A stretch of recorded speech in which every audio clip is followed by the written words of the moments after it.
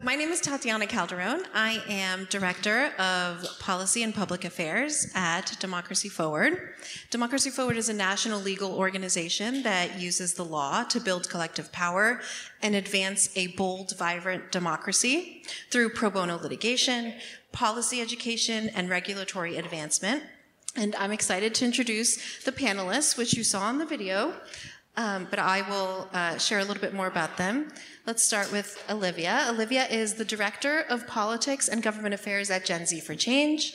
She's a young abortion rights activist from Houston who catapulted onto the national stage after raising $2.3 million for abortion funds in response to online bullying by a sitting member of Congress. Olivia famously initiated the takedown of a whistleblower website that targeted Texans who aided abortion access. And she is harnessing the power of social media to drive progressive change and hold those in power accountable. Next, we have Skye Perryman. Skye is a lawyer, advocate, and go-to strategist with a record of winning high-stakes legal and policy fights for people and communities. Her record includes challenging the Pence-Kobach Voter Commission, leading to the commission's shutdown, scoring victories for civil rights plaintiffs, and overseeing the legal and policy strategy in the COVID-19 pandemic that led to the distribution of medication abortion by mail. And in the months following January 6, 2021, Skye was named President and CEO of Democracy Forward, where she's leading an expansion of the organization's work to fight far-right extremism and meet this new era in the courts. And last but not least, we have Taylor Coleman, who is a seventh-generation Texan van lifer and voting rights activist. She lives on the road full-time in her van named Barb, who you will see soon, and who is named after her hero, Barbara Jordan. And she travels around the state of Texas registering voters to shine a light on all of the obstacles that make Texas the hardest state to cast a ballot.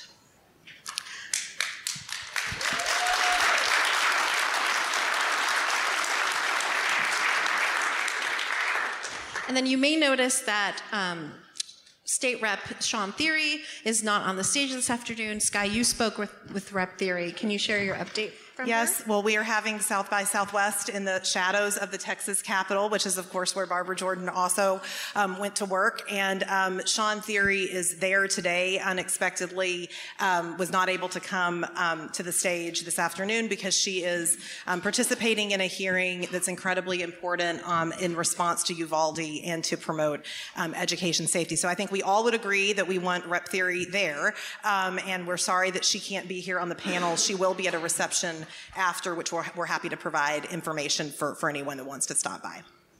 All right, we'll miss her, but we're grateful for the important work she's doing. So let's get started. You are all very proud Texans that have become fast friends and partners in your work.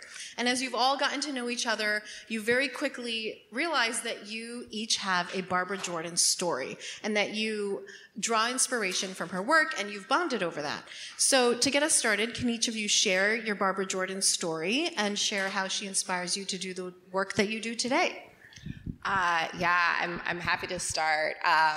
Barbara Jordan, I'm from 3rd Ward, Houston, which is, the same neighborhood where her dad pastored at a church. And, she's kind of the pride of Houston. So I feel like I sort of grew up with that history. And when I decided to move into a van and, that voter registration was going to be part of the work that I did, her work on the voter registration, the bill that she was able to pass to expand the franchise for millions of Americans, decades before that, she started by registering voters in her neighborhood. And so I was so honored to be able to sort of look to her for inspiration growing up as a little girl in her neighborhood. And she just sort of provides the blueprint of the work that I do now. I grew up in Waco, Texas, which has many wonderful things, but also was the heart of a lot of religious right extremism. And so as a young girl, I was a little bit more interested in how I could make a change than I was in some of the things that maybe other young people in elementary school and junior high are interested in. And so I had 3 aunts who were educators in Houston, public school educators in Houston, that introduced me to the work Barbara Jordan was doing as sort of an inspiration, as someone to potentially be able to emulate and to understand that not all young girls are, interested in, not all young girls are putting on necessarily makeup and things at sleepovers, but some really at an early age want to change the world. And so she's always been an inspiration to me. When she passed away, the Austin American-Statesman ran a political cartoon that had her looking over the Constitution, or had a person looking over the Constitution saying, "I'm so sorry about one of your best friends," and holding her obit. And my mom had tore that out of the paper, and it stayed on my junior high and high school wall, and still in my office today. And I'll just say before we get to Olivia that Taylor and I actually got to know each other over our love of Barbara Jordan. When I saw about the work she was doing, we connected and met for a dinner and talked about it, and that sort of the rest was history. The rest was history. So that's my other Barbara Jordan story. Yeah. I grew up in a very small rural town south of Houston, and one day me and my dad were driving around in a more rural part of town. Even now to this day, it is a very segregated city where I grew up. And we drove by this blue building that I had seen every day riding the school bus to school. And it had this woman's name on it. And one day I was driving by it with my dad, and I finally looked over. I was like, "Dad, who is Barbara Jordan?" And I'll blame the Texas public education system for that, because this was my junior year of high school. And my dad, who is a lifelong Republican, said, "Barbara Jordan is one of the greatest politicians that this state has ever produced." And I immediately went home and I started looking her up and reading about what she was doing or what she had done in her career. And I was like, "Oh my God, this woman was incredible." And I did all this research, and the next day happened to be my AP English literature exam. And it was during COVID, so I was at home in my bedroom on my computer, and the assignment was they were going to give you a person in history, and you had to write about what they accomplished. And this is a completely randomly generated person that you'd be assigned that day, and I was assigned Barbara Jordan. Thankfully, I had done the homework, and I got a 4 out of 5 on that exam. So,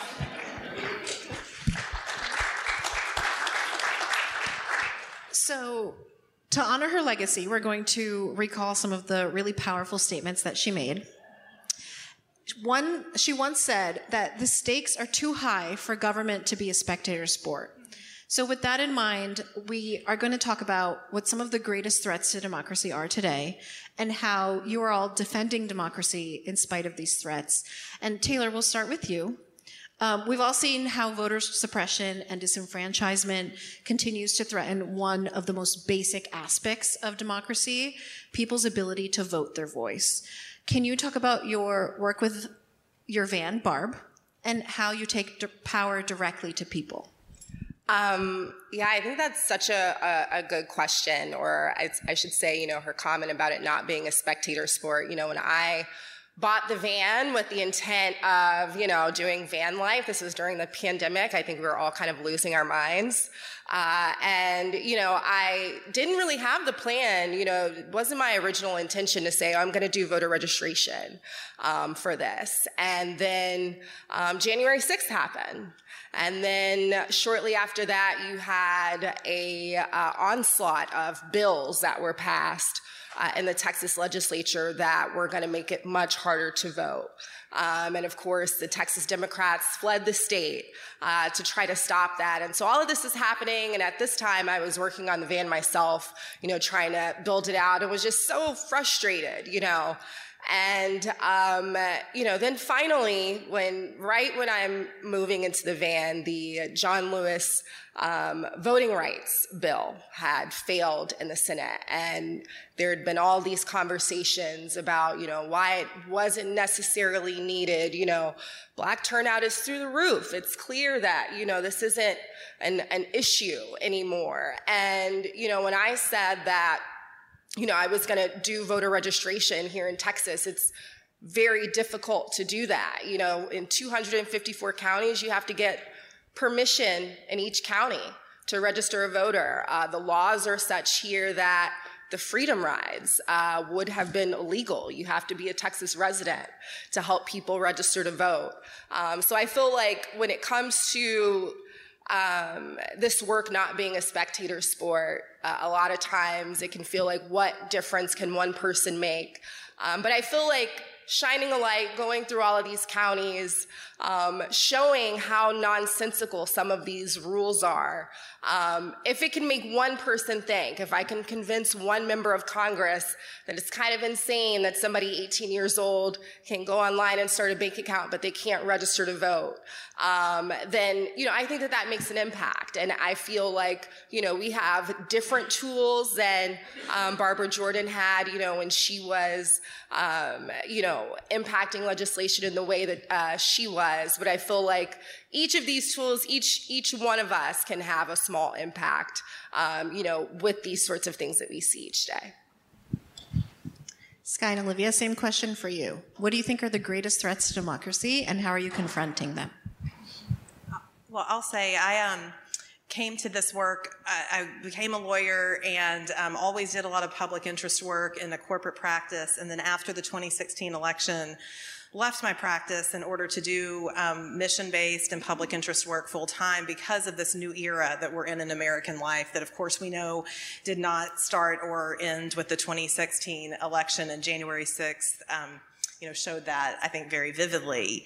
And so one of the things that I think is a great threat is people not understanding our own power and the fact that we really are the vast majority of people. The vast majority of people in this country believe in the promise of democracy, but yet there has been a coordinated and highly resourced effort to make people feel like that they're alone, or that they're in the minority, or that they, or they don't belong in some way. And so what we're doing at Democracy Forward is to use the law to build collective power. The courts, and we'll talk more about the courts, but many have skepticism about the ability of using the courts or all of our laws given what we have seen.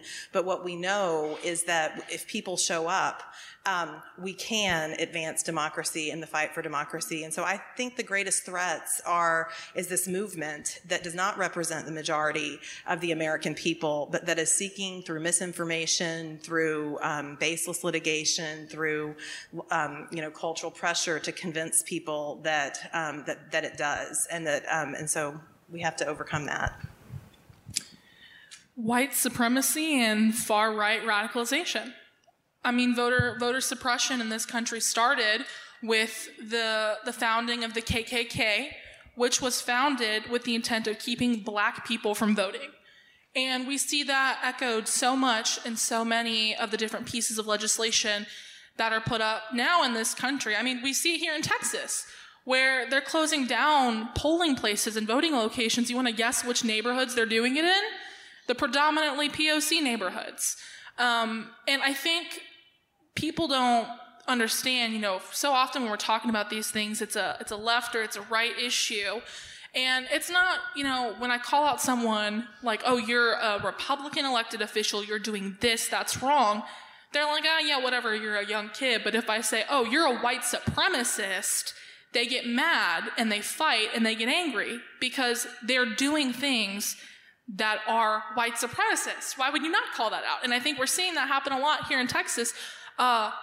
Florida, where they just released a list of different organizations on college campuses that the state government wants to get rid of, and frats are okay as long as it's not in the Divine Nine.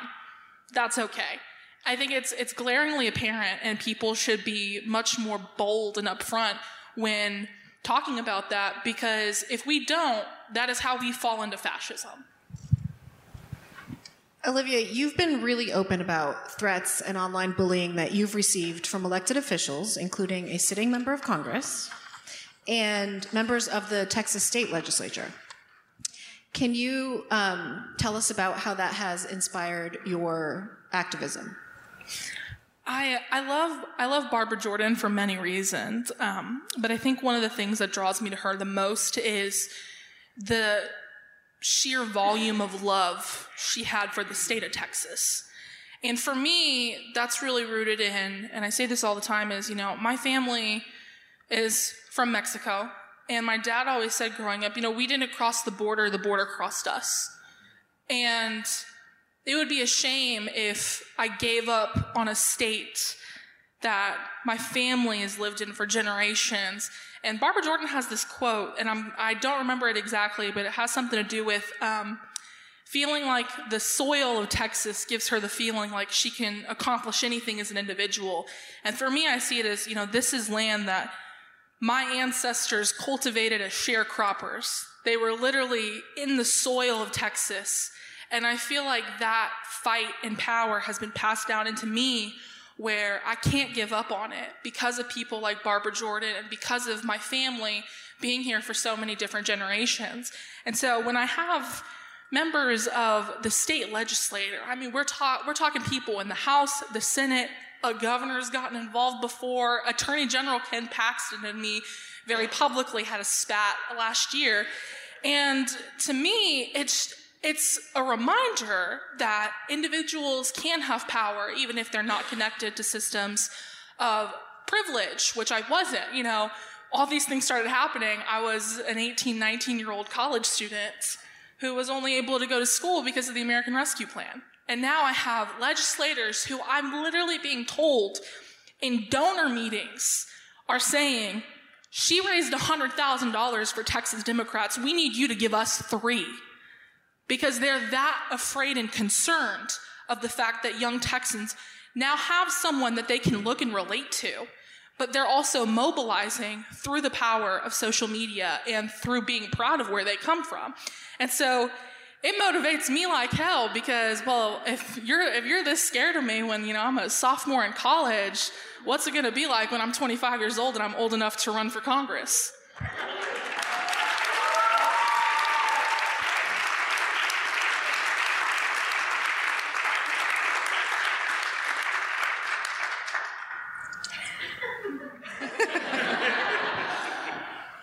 So Barbara Jordan sat on the House Judiciary Committee in Congress during the Nixon impeachment proceedings following the Watergate scandal. Can you describe the role that she played during this national crisis and how her legacy and leadership during that time supports calls for accountability today for those who seek to undermine democracy? I definitely want to hear your perspective on the legal part, but I have some thoughts on the accountability. Do you want to start? Yeah, sure. Well, when it comes to accountability, and this is why I think that the voter registration part is so important to me, because it's just the core of every measure of accountability that we can have with people who are in elected office. And so I think when you have folks who are in office who are able to draw their own maps and choose their own voters, then they don't feel like they're accountable to us, which is why, you see a lot of the oppression and the legislation that we see coming out of our own state. While suppression is a part of that, making sure that people are disillusioned enough not to participate is a big factor into that. And so, it's so funny. I was in the Uber ride over here, and my Uber driver asked, what the panel was going to be about, and accountability came up. And it is making sure that folks understand that if they are in office, they are, passing these laws that censor our teachers and are taking books out of our classrooms and are siding with white supremacist organizations and, calling January 6th a tour group, which just the height of offensiveness. If they feel like we can't hold them accountable, then nothing is going to change. So I think that accountability, Barbara Jordan, her voice inspired so many, but it was really her words and showing that you can't just claim to believe in the Constitution and our founders when you want to. And that accountability measure is going to always be there. So I think it's very important for us to play our part in holding these folks accountable.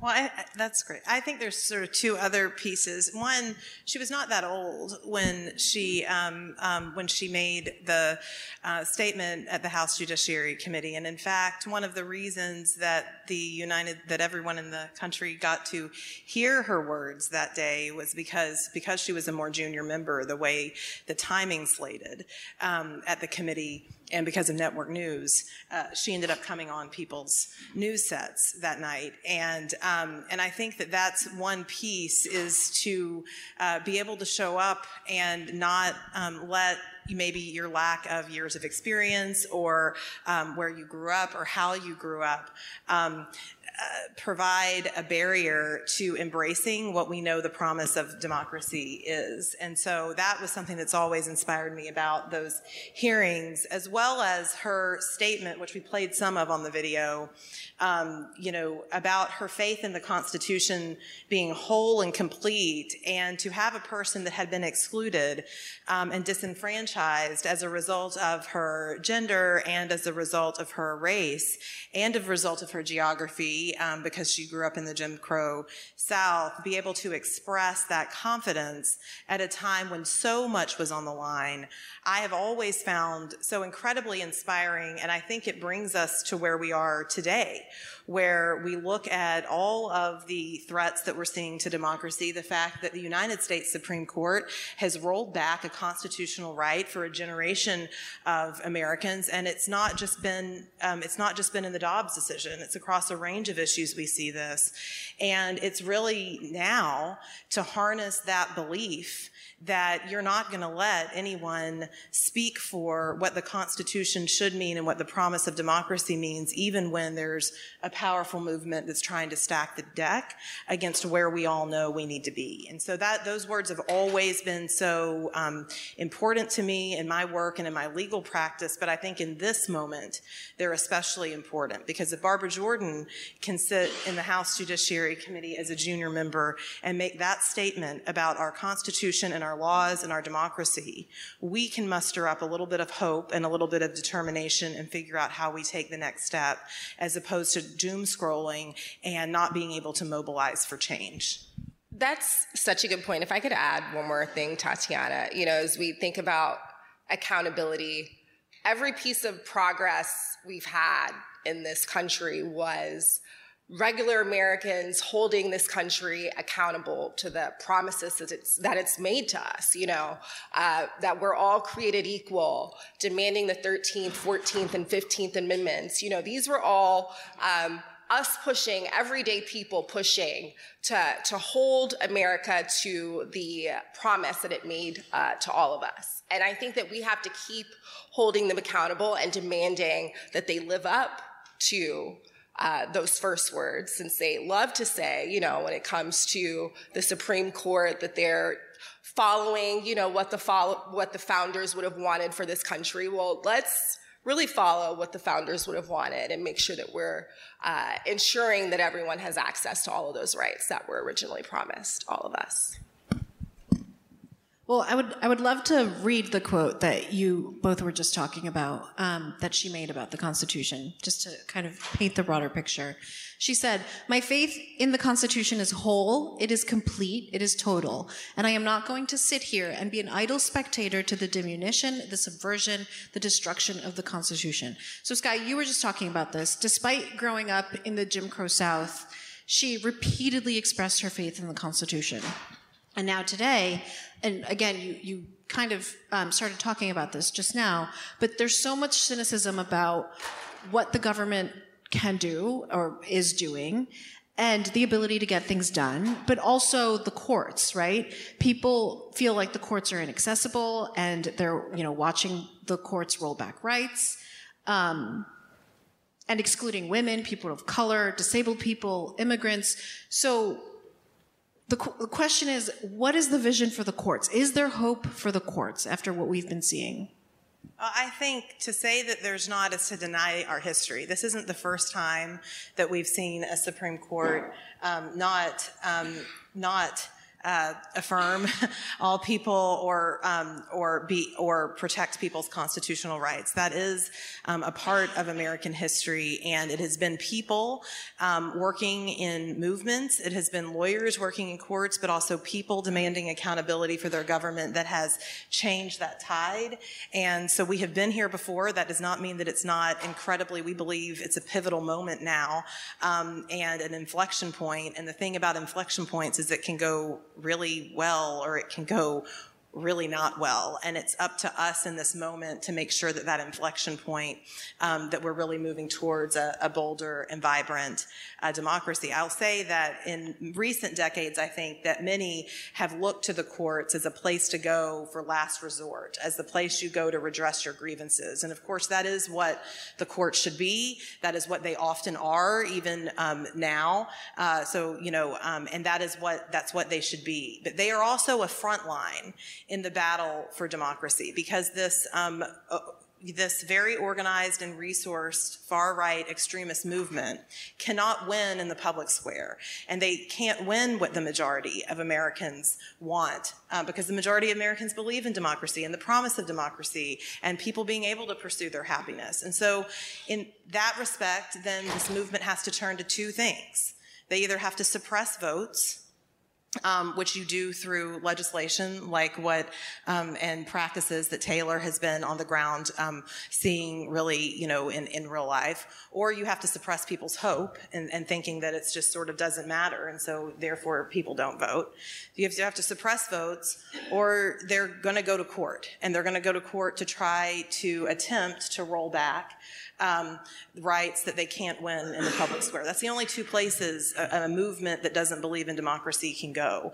And so whether you have faith in the courts or hope in the courts or not, and I do, I think that we will come through this if we all do what we need to do in this pivotal moment. But whether you have that faith or not, the fight is going to be there.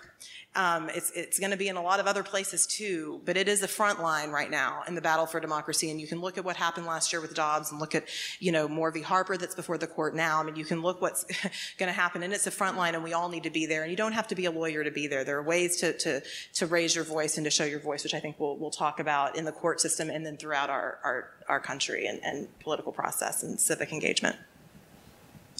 Barbara Jordan has been described as someone who fought for change within the established institutions.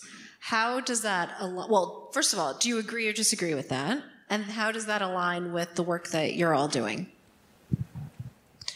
I mean, for me, there's been this targeted effort to dissuade young people from wanting to be involved in politics, but also to embrace, the people they're voting for.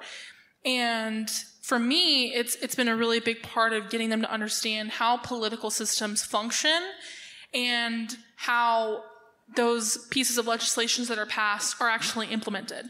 For me, a big part of it is talking about my personal experiences with policy is I would not have been able to go to college if the American Rescue Plan had not been passed. It paid my tuition for an entire year when I didn't have a job. I didn't even have a bank account.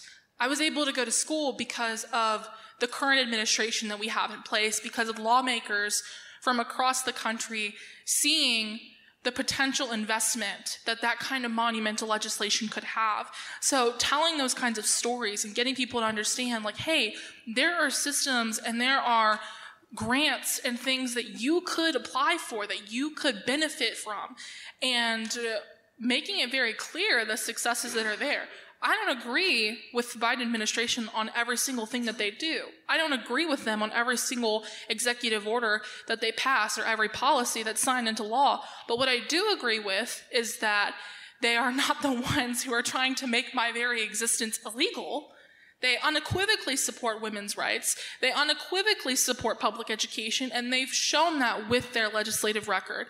And to highlight to young people how impressive and important that is, to pass the American Rescue Plan, the CHIPS and Science Act, the first piece of bipartisan gun legislation in a generation, to pass the PACT Act in a bipartisan way with a very slim majority.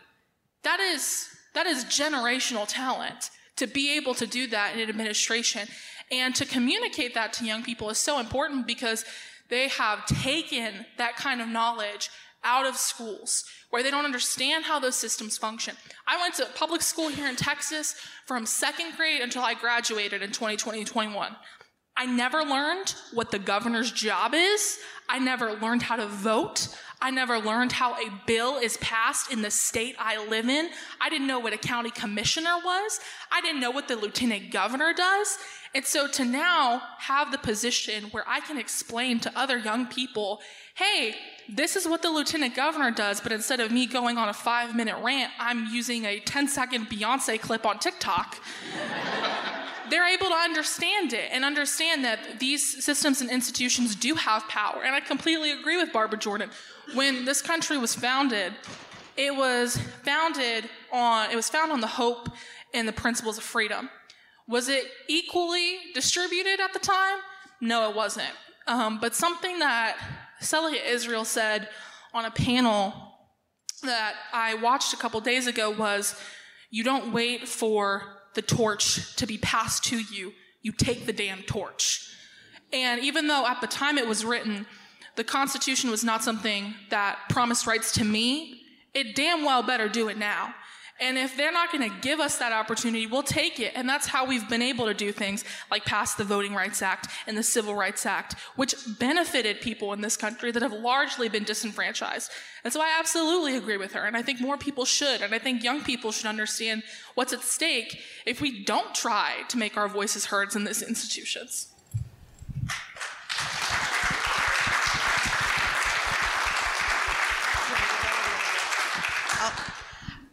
I think, one of the things around Jordan's legacy is she worked within institutions because she knew that she didn't have power and she was focused on how to build power.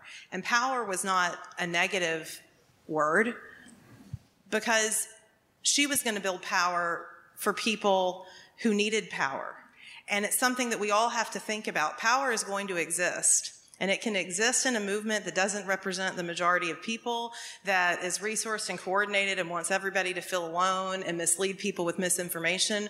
Or it can exist in me and you and in our communities and in our families. And the way to do that is to build it. And so she did and I've written a piece about Ruth Bader Ginsburg, I think she did the same thing, sort of it's find a way or make one.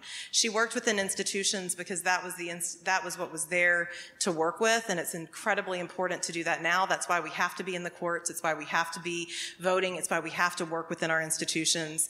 And then we also have to appreciate that there's power building that can occur outside of those institutions as well. And that's always been the history of American progress and democracy, is that interplay between change within institutions and change from the outside, and understanding that somebody is going to build power. And so is it going to be people that are going to advance the promise of democracy for all people? You can build power in your own communities, or is it going to be sort of a movement that doesn't represent the majority of folks, trying to roll us back to a time where we were not, where we didn't have a promise of democracy and we weren't a democracy? And so I think that's how I see that, is I think she did what practically she needed to do to get things done, and there's a lot of lessons for that today, both within institutions and outside them. That's such a good point, Sky. I draw so much inspiration from Barbara Jordan's work on the 1975 expansion of the Voting Rights Act. Because, in her time, she was actually quite frustrating to a lot of her colleagues, if you read some of the contemporary news reports, because she was willing, coming from Texas, to work with anyone, segregationists, racist. She could go out and get a drink with anyone and work on legislation with anyone, and it would drive a lot of people insane. And she was only in Congress for just a couple of terms, but the relationships that she built throughout her career, starting in Texas, with folks who agreed with her on very little. There wasn't even a bathroom that she could use at the Texas legislature. She used all of that willpower to bring Texas under the 1975 expansion of the Voting Rights Act, that also then included language minorities, which expanded the franchise for millions of Americans. And I think when you look at the environment that we're in today, so partisan, you can't really have a conversation without it devolving into Democrat versus Republican and, all of these things. But I think, to me, I sort of look at, this work as building a coalition with folks who believe that democracy is important. And I don't mean like who you're voting for, who you're going to vote for. When we're getting back to the bare bones of making sure that we're preserving our democracy for future generations, I think it's about a bit more than that. It's about, can I work with this person to make sure that no matter who this person is voting for, they can mail in their ballot from their county and vote for whoever they want to and be able to participate in a more fuller democracy. And so that inspiration that I draw from her being able to, in times that were much more difficult than, the times that we're living in now, being able to work with everyone with her eye on that prize on the horizon, and the impact that had, I think that that's just such a lesson that I continue to for sure draw on today. No doom scrolling. No doom scrolling. No doom scrolling. I love what you said about bipartisanship and how things have become so hyper-partisan. And for me, that story is really clear. And on election day, the day before election day this past cycle, I was flying to Austin, and I got in my Uber, and I was wearing a Beto shirt. And my Uber driver was like, "Oh, you voted for that guy?" And I was like, "Yeah, I did." And he was like, "Oh, yeah, I don't like him very much." And I was like, "Oh, this is a 45-minute Uber drive." But we started talking, and he told me, I'm a lifelong Republican. I've never voted for a Democrat. And I was like, "Okay, well, why?" And then he was like, "They're all evil, and they're baby killers." And I was like, "No." And then we started talking. We talked the whole time, and by the end of the Uber drive, we had come to an agreement, which was community college should be free, and schools should have trade programs that are funded by the state. And, this man was kind of crazy. But, just having that simple conversation, he literally said, I didn't think that there were good Democrats out there because of what he sees on the news. He didn't know who I was, but, he was talking to one hell of a Democrat.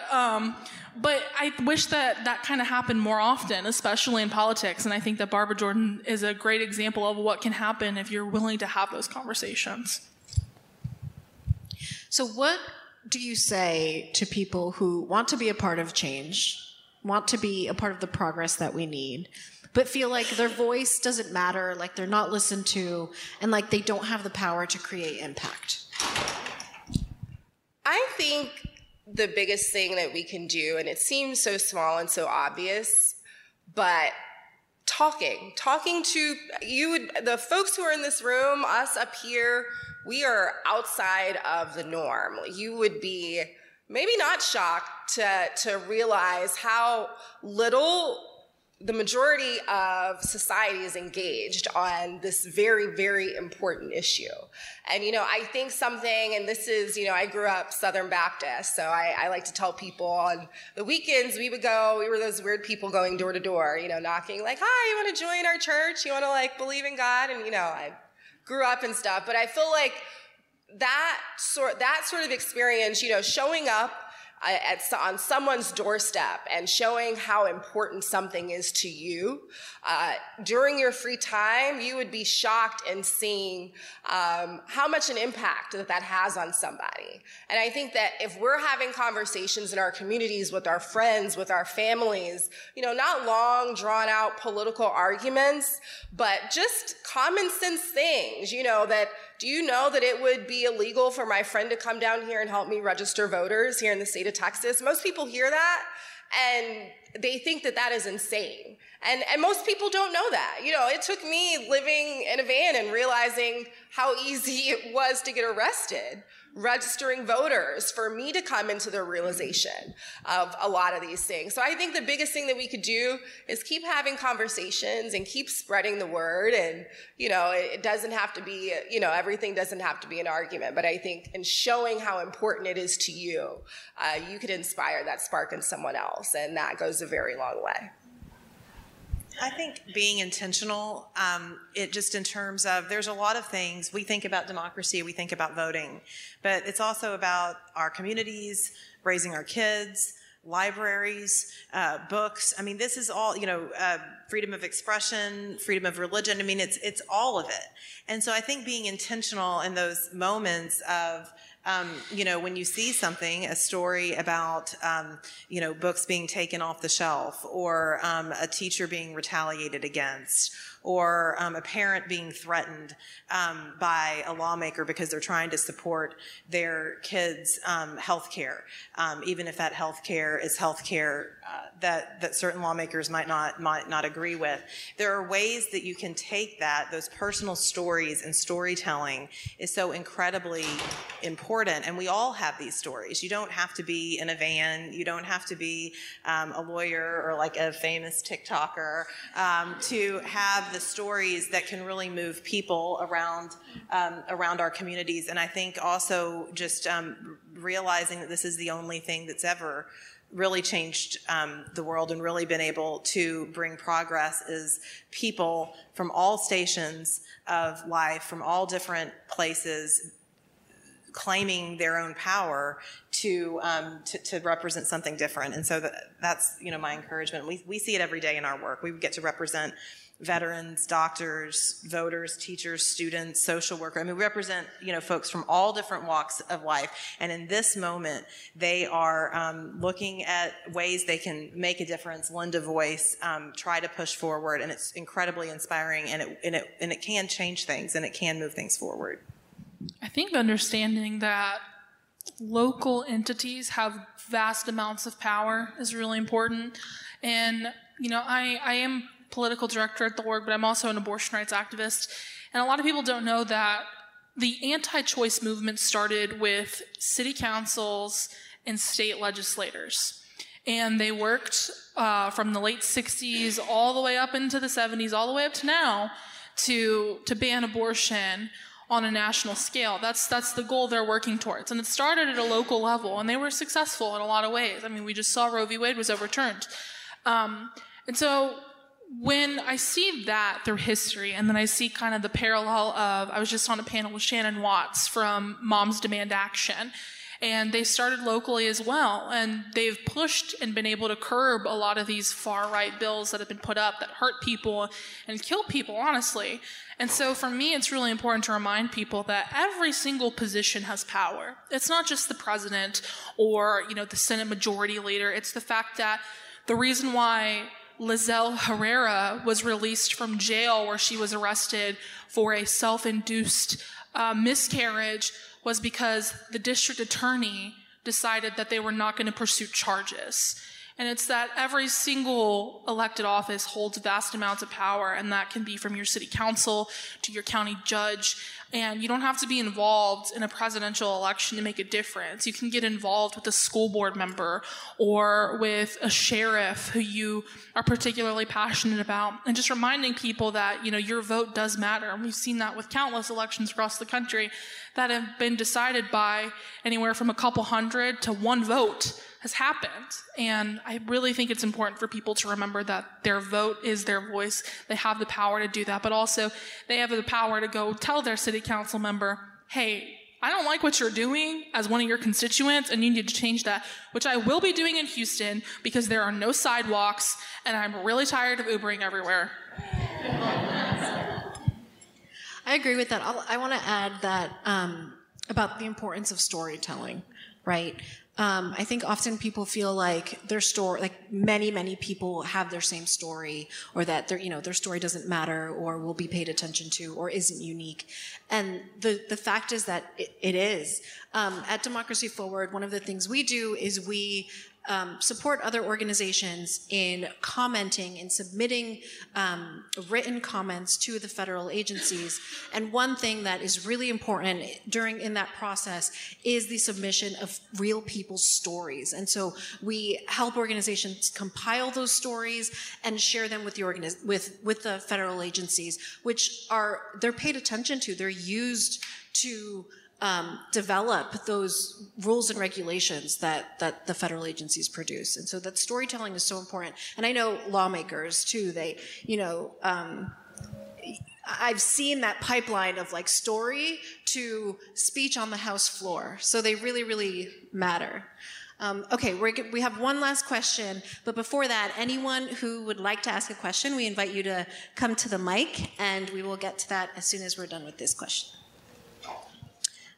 Okay, so the work that you all do is really critical, and it's hard, but not every win has to be a monumental, headline-making victory.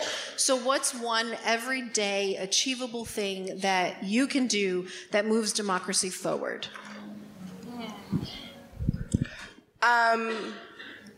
This might not be the correct answer, but for me, I have found, especially living in a van, which, yes, it looks very cool on Instagram. It is extremely hard. Taking care of yourself. I feel like to keep the motivation to, as we are literally living through history every day, it's exhausting. And taking care of yourself and, spending time with your loved ones is going to give you that energy, because it is a lifelong fight, a generational fight that we're going to have to fight every single generation. So that's the biggest advice I can give, is take care of yourself every day. I think finding one glimmer of something positive. I mean, with some of the fights we fight, you don't get to see the results for some time, and sometimes they don't work out the way that they should. And so I think harnessing the one thing that's hopeful a day, which can be in the ordinary experiences of day-to-day life. The fact that in most places we can still go check out a book and read it and turn it back in. I mean, some of those I end up reflecting on even in my own work, because it's those tangible things that can help, I think, propel us forward. And then also, I think, just asking that question, what is the one thing I can do today? If we all did that, it would be amazing to see what the country would look like. For me, it's, I have 3 sisters. I'm the youngest of 4. And I have 5 nieces or nephews who are all under the age of 10. God bless my sisters. But just talking to them and knowing that they're going to grow up in the next generation after me, and I cannot in good conscience leave this world a less better place than when I was born into it. And so when my niece calls me, and this has happened, is my niece has called me and she's been like, Olivia, I saw you on TV. And she's, across the country. And it's really important to me to remember that I'm not just fighting for me, I'm not just fighting for democracy, I'm fighting for my family and protecting them and protecting rights for them, or fighting to restore them so they don't have to grow up in the kind of environment that I grew up in, is incredibly important to me. Awesome. Thank you. Do you want to ask your question? Hey there. I'm not sure if this is working. It's on? I think they're turning it on. Thank you so much. Oh, there we go.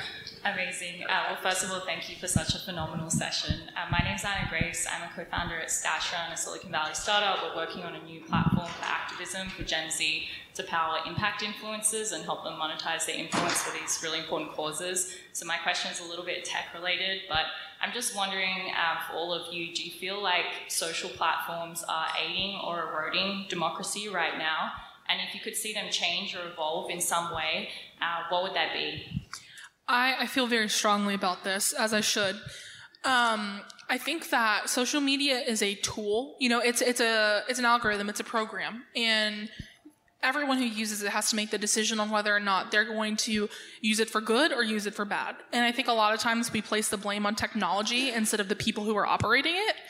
And I think that it's the responsibility of these companies to take charge and make sure that they're regulating and mitigating some of the extremism that has arisen because of this.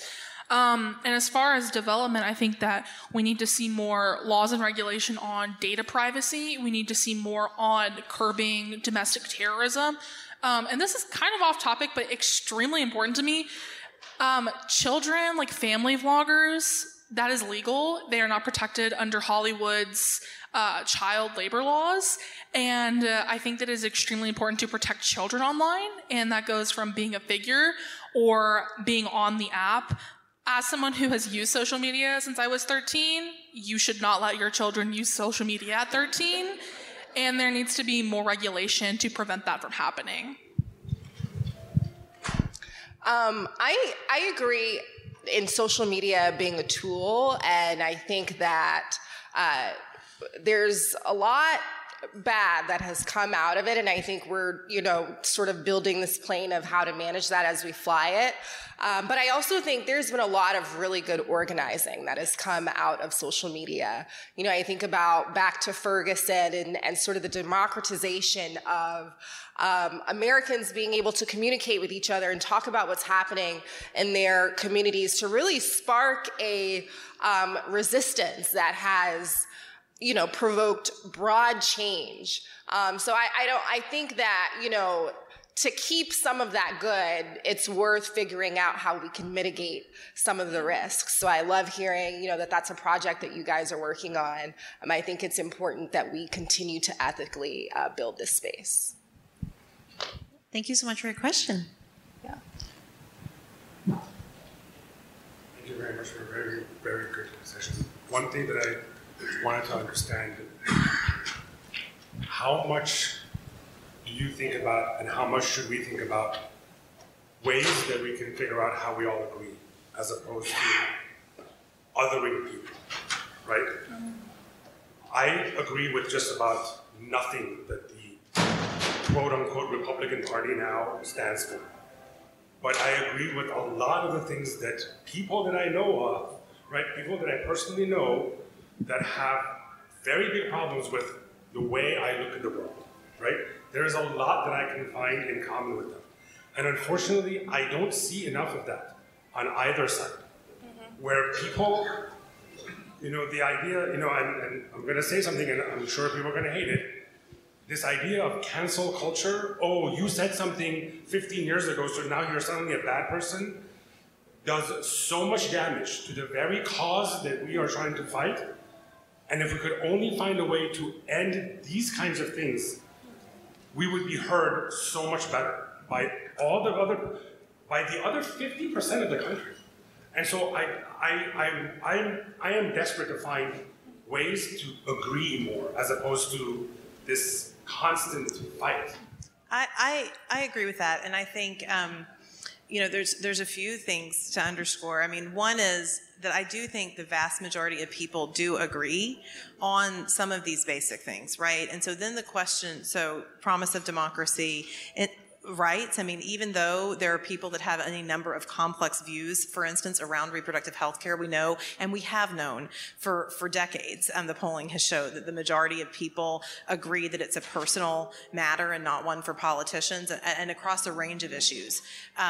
People agree on good wages. And so I think then the question is, what is the rhetoric and what is it that are making things polarized? One of those answers in the work I do, and I am not a political person. Like, we are a legal organization that represents folks pro bono and does a lot of public education work. So I leave all the, we don't do political work. But one of the things that we have found is that there has been a real concerted effort to make people think that they don't agree as much as they do. And some of that is being, a lot of that is being, and I'm not saying that it's the only source of it, but there is a lot of it that's coming from this web of very far right extremism that sort of wants to make things look like it's polarized, because if you make things look like, well, half the people think this way and half people think this way, if you only represent 10 or 15% of the people, you get a whole lot more power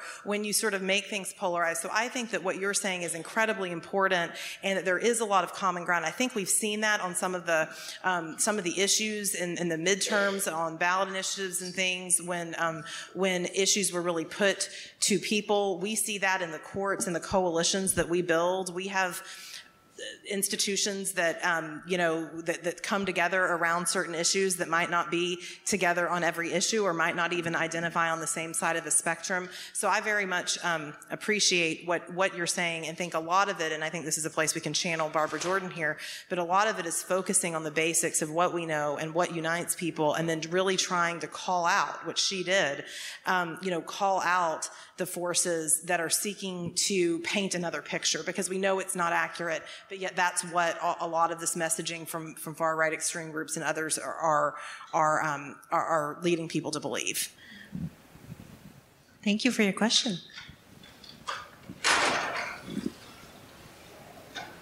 This is really high. My name is Candace Buford. I'm an author of young adult fiction and middle grade fiction. And there's a pretty concerted effort to ban my book from Texas and Florida schools. A lot of my peers have had their books banned. And while you were talking about the importance of storytelling and reaching young people and helping us all find our power and our voice, how do we combat this new age of book banning, and how do we have our voices heard? I mean, it's a tough question. It's hard, when you're swimming upstream against all these things that are coming down. I think something I'm profoundly proud of is, the banned book clubs that we kind of see popping up in different places of people reading those kinds of books. But I think honestly, like doing what you're doing right now and saying, I'm an author and my book is being banned from schools. Well, I look at you and I'm like, why are they banning her book from schools? She just looks like a very nice person. I think that's a great example of... A book about kneeling. Oh. Yeah. Well, danger.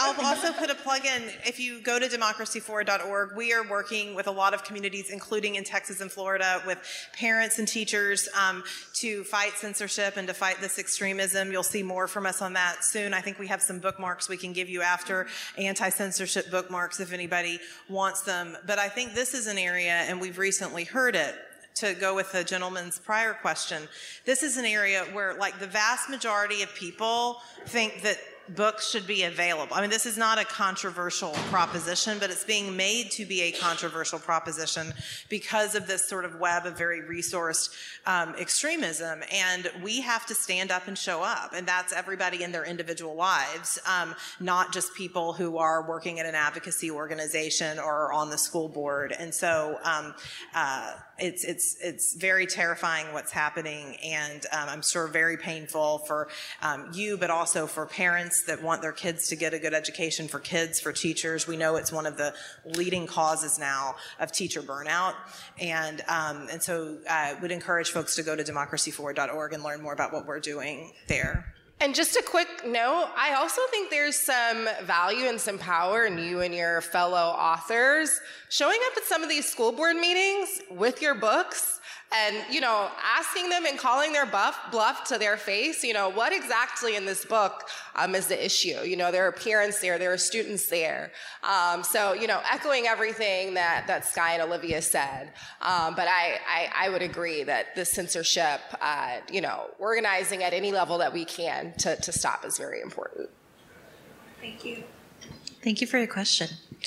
Okay, last question, and then we're a little bit over time, so we'll make this one a little bit quicker. Hi, I'm Adrian LeBurn. I advocate for higher education in Washington State, trying to make community college free. And my question is, I've been inside these institutions of policy for a while, and they're very powerful. But I want to know, how can those of us outside of those institutions, electricians, teachers, how can we sort of harness those institutions to spread democracy and as you're talking about, beyond just voting?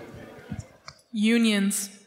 unions. The history of this country, major movements have happened through labor unions, and I know that there are a lot of really great teacher unions out there, the National Education Association, AFT, getting involved in unionizing your workplace, and if your school is not unionized, you should look into that and make that happen. I think that's honestly the best intersection of getting things done. Great answer. Yeah. Thank you. Thank you so much. Okay, before we wrap up, I just want to encourage you all to please use our QR code, visit our website, and find out how you can participate in the fight for democracy. And please use our hashtag #WorthTheFight as you share your thoughts on today's panel. Thank you all so much for being here.